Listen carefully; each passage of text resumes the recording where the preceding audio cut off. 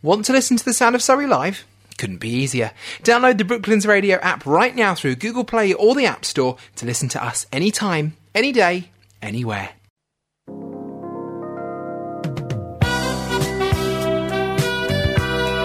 Brooklands Radio believes your health matters.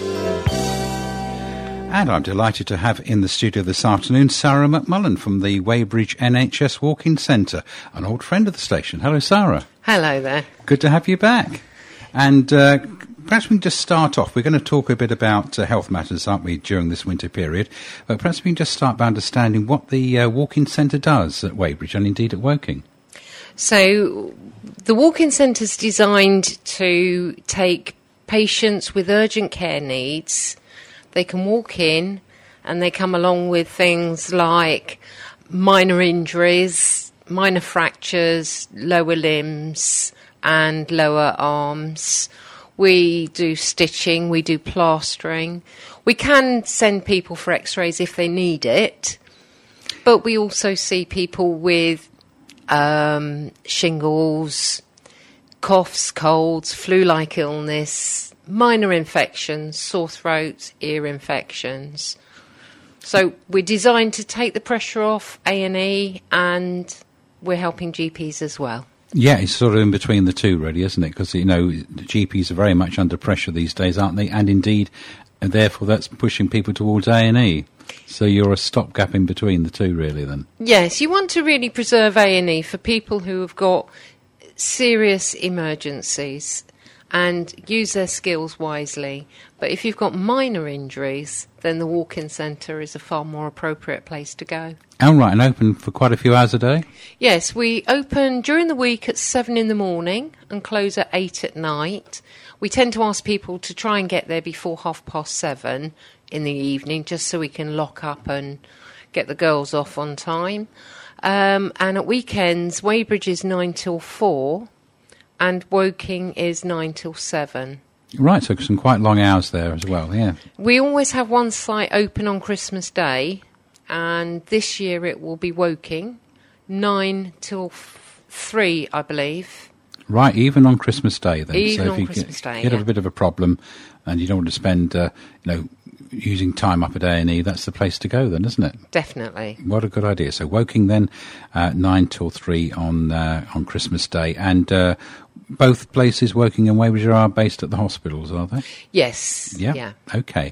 Right, well, we've got winter coming up upon us, aren't we? And it's a time of year when we all get lots of ills, isn't it, as well? So we need a bit of planning for that? Yes, I think so. There's so many viral illnesses out and lots of coughs, colds and sore throats. And I don't know if you remember years ago, coughs and sneezes spread diseases. I do remember that phrase, and a couple of presenters here already I've had to find replacements for this week because I've got sore throats and aching limbs and so on. So there's stuff going around. And I think one of the challenges that we've got is people not always appreciating when antibiotics need to be used and when they need to be avoided. And our yardstick is, if we think it's a bacterial infection, we give antibiotics. But for most viral infections, we would give home care advice. But then we produce some cards that we give to people which helps them understand when to come and seek further information. Because it's right, because antibiotics can't do anything for a viral infection, can they? Exactly. And the CCG have also produced a leaflet in conjunction with Public Health England. So if someone comes with a viral illness and we don't give antibiotics, we give the information sheet that tells them what to watch for, when to come back, and the length of time they can expect the viral illness to come. Right, OK. Is there any typical period for a virus? It can be up to 3 weeks. Yeah, I've heard that. Yeah. And the patients that I've seen who've maybe had a viral illness and have tried antibiotics come and see me after a week and say they've still got the illness. Yes. And that's because the antibiotics will do nothing. But there is now, across the southeast, an antibiotic stewardship, guardianship, because we've got so much resistance. we'll be running out of antibiotics. This is the problem, because of course we've had so many, we're taking so much of the stuff, is that right? So there are times when really we ought not to. Exactly. And so we've got several campaigns going to make people aware that for viral illnesses, antibiotics are not the best plan. And actually, they can cause you harm, because if you're taking antibiotics and you've got no bacteria, then the antibiotics work on the good bacteria. Ah, right. So then you're getting rid of a lot of good bacteria. You could end up with diarrhea and lots of unpleasant side effects. I didn't realise that, so that's good advice, isn't it? I understand also you've got a bit of a campaign about sepsis. Yes, I think one of the fears people have if they have sore throats, high fevers, is how bad am I? How do I know when to go and get some help? So on the initiative of the Sepsis Trust in London, we've worked with them to produce an information card for adults and for children, so they're very clearly advised what the seriousness of sepsis is indicated by. And basically, what is sepsis? So sepsis is when you get an all-encompassing infection which starts to affect your organs, and you get organ failure. Right, it's a bit like flu, is it, to begin with? It can feel like flu, but it can rapidly deteriorate. And you're really feeling bad all over, are you? Yeah, people describe it, I feel like I might die. Oh, right, yeah. Which, you know, some of the things with the high fever that you get initially, towards later stages of sepsis, you may feel quite cold. Right, okay. I see you've got a card here then, one for the adults, and a number of things to look out for? Yes, in serious cases, you can find that you've got slurred speech. You can feel that you're shivering. You can have times of confusion. You can have... I haven't got my glasses on. Ah, right, yes, so there's muscle pain I see here. Not passing urine in a day. Severe breathlessness. I feel like I might die, as you said. And skin mottled and discoloured. That's right. And the not passing urine is a sign that you've become dehydrated, you're not drinking enough, your body hasn't got enough fluids, your kidneys may not be functioning properly. So, you know, I think the message is that there's lots of health advice out there.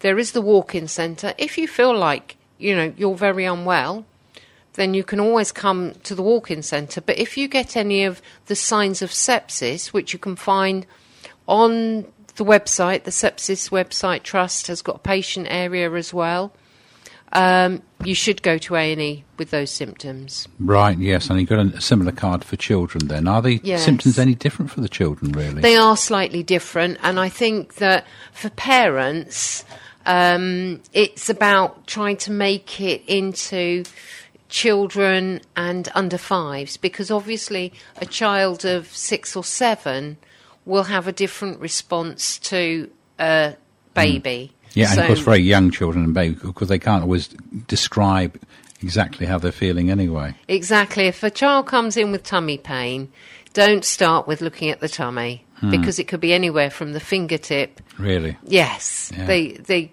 all pains seem to be tummy aches with children. Oh, I see. They always put it down to that. Yeah. Yeah. But anyway, some good advice there as well. Then, if that's what you're concerned about. Now, I know also you've got a bit of an appeal for volunteers. Yes, I was looking around at how we can engage more with the community that we're working within. We've been here now for 16 years, and although I go out and visit people, we haven't got a patient participation group, which I guess we would value to get feedback on how the service works for patients, to also have opportunities to describe the way we're delivering the service, hear if anyone's got ideas, and just work together as part of a community. I was explaining to you earlier, you know, I grew up in a family of nurses, so always worked with the local community hospital, and I think we're missing that. Patient participation groups are linked to GP surgeries, and some of the hospices have got friends of, but the walk-in centre is very much a standalone, but we value patients' feedback.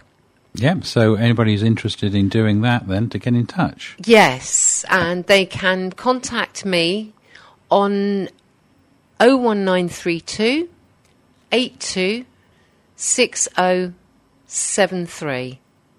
Okay, we'll just give that Or one more. via the walk-in centre. Yeah, so that number again? 01932 82 6073. Right, okay. So if you'd like to get involved in that and help the walk-in centre provide an even better service. That would be fantastic. What's good and what not so good. Exactly. All right. One other thing, there is X-ray at the walk-in centres over the weekends during December, January, February and March.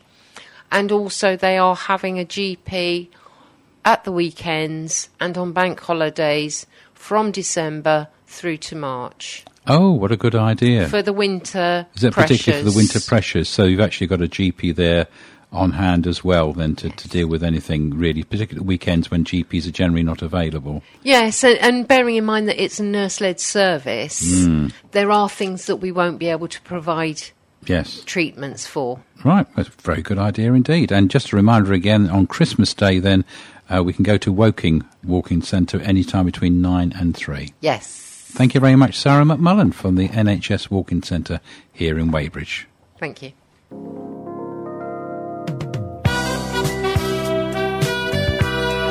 Brooklands Radio believes your health matters.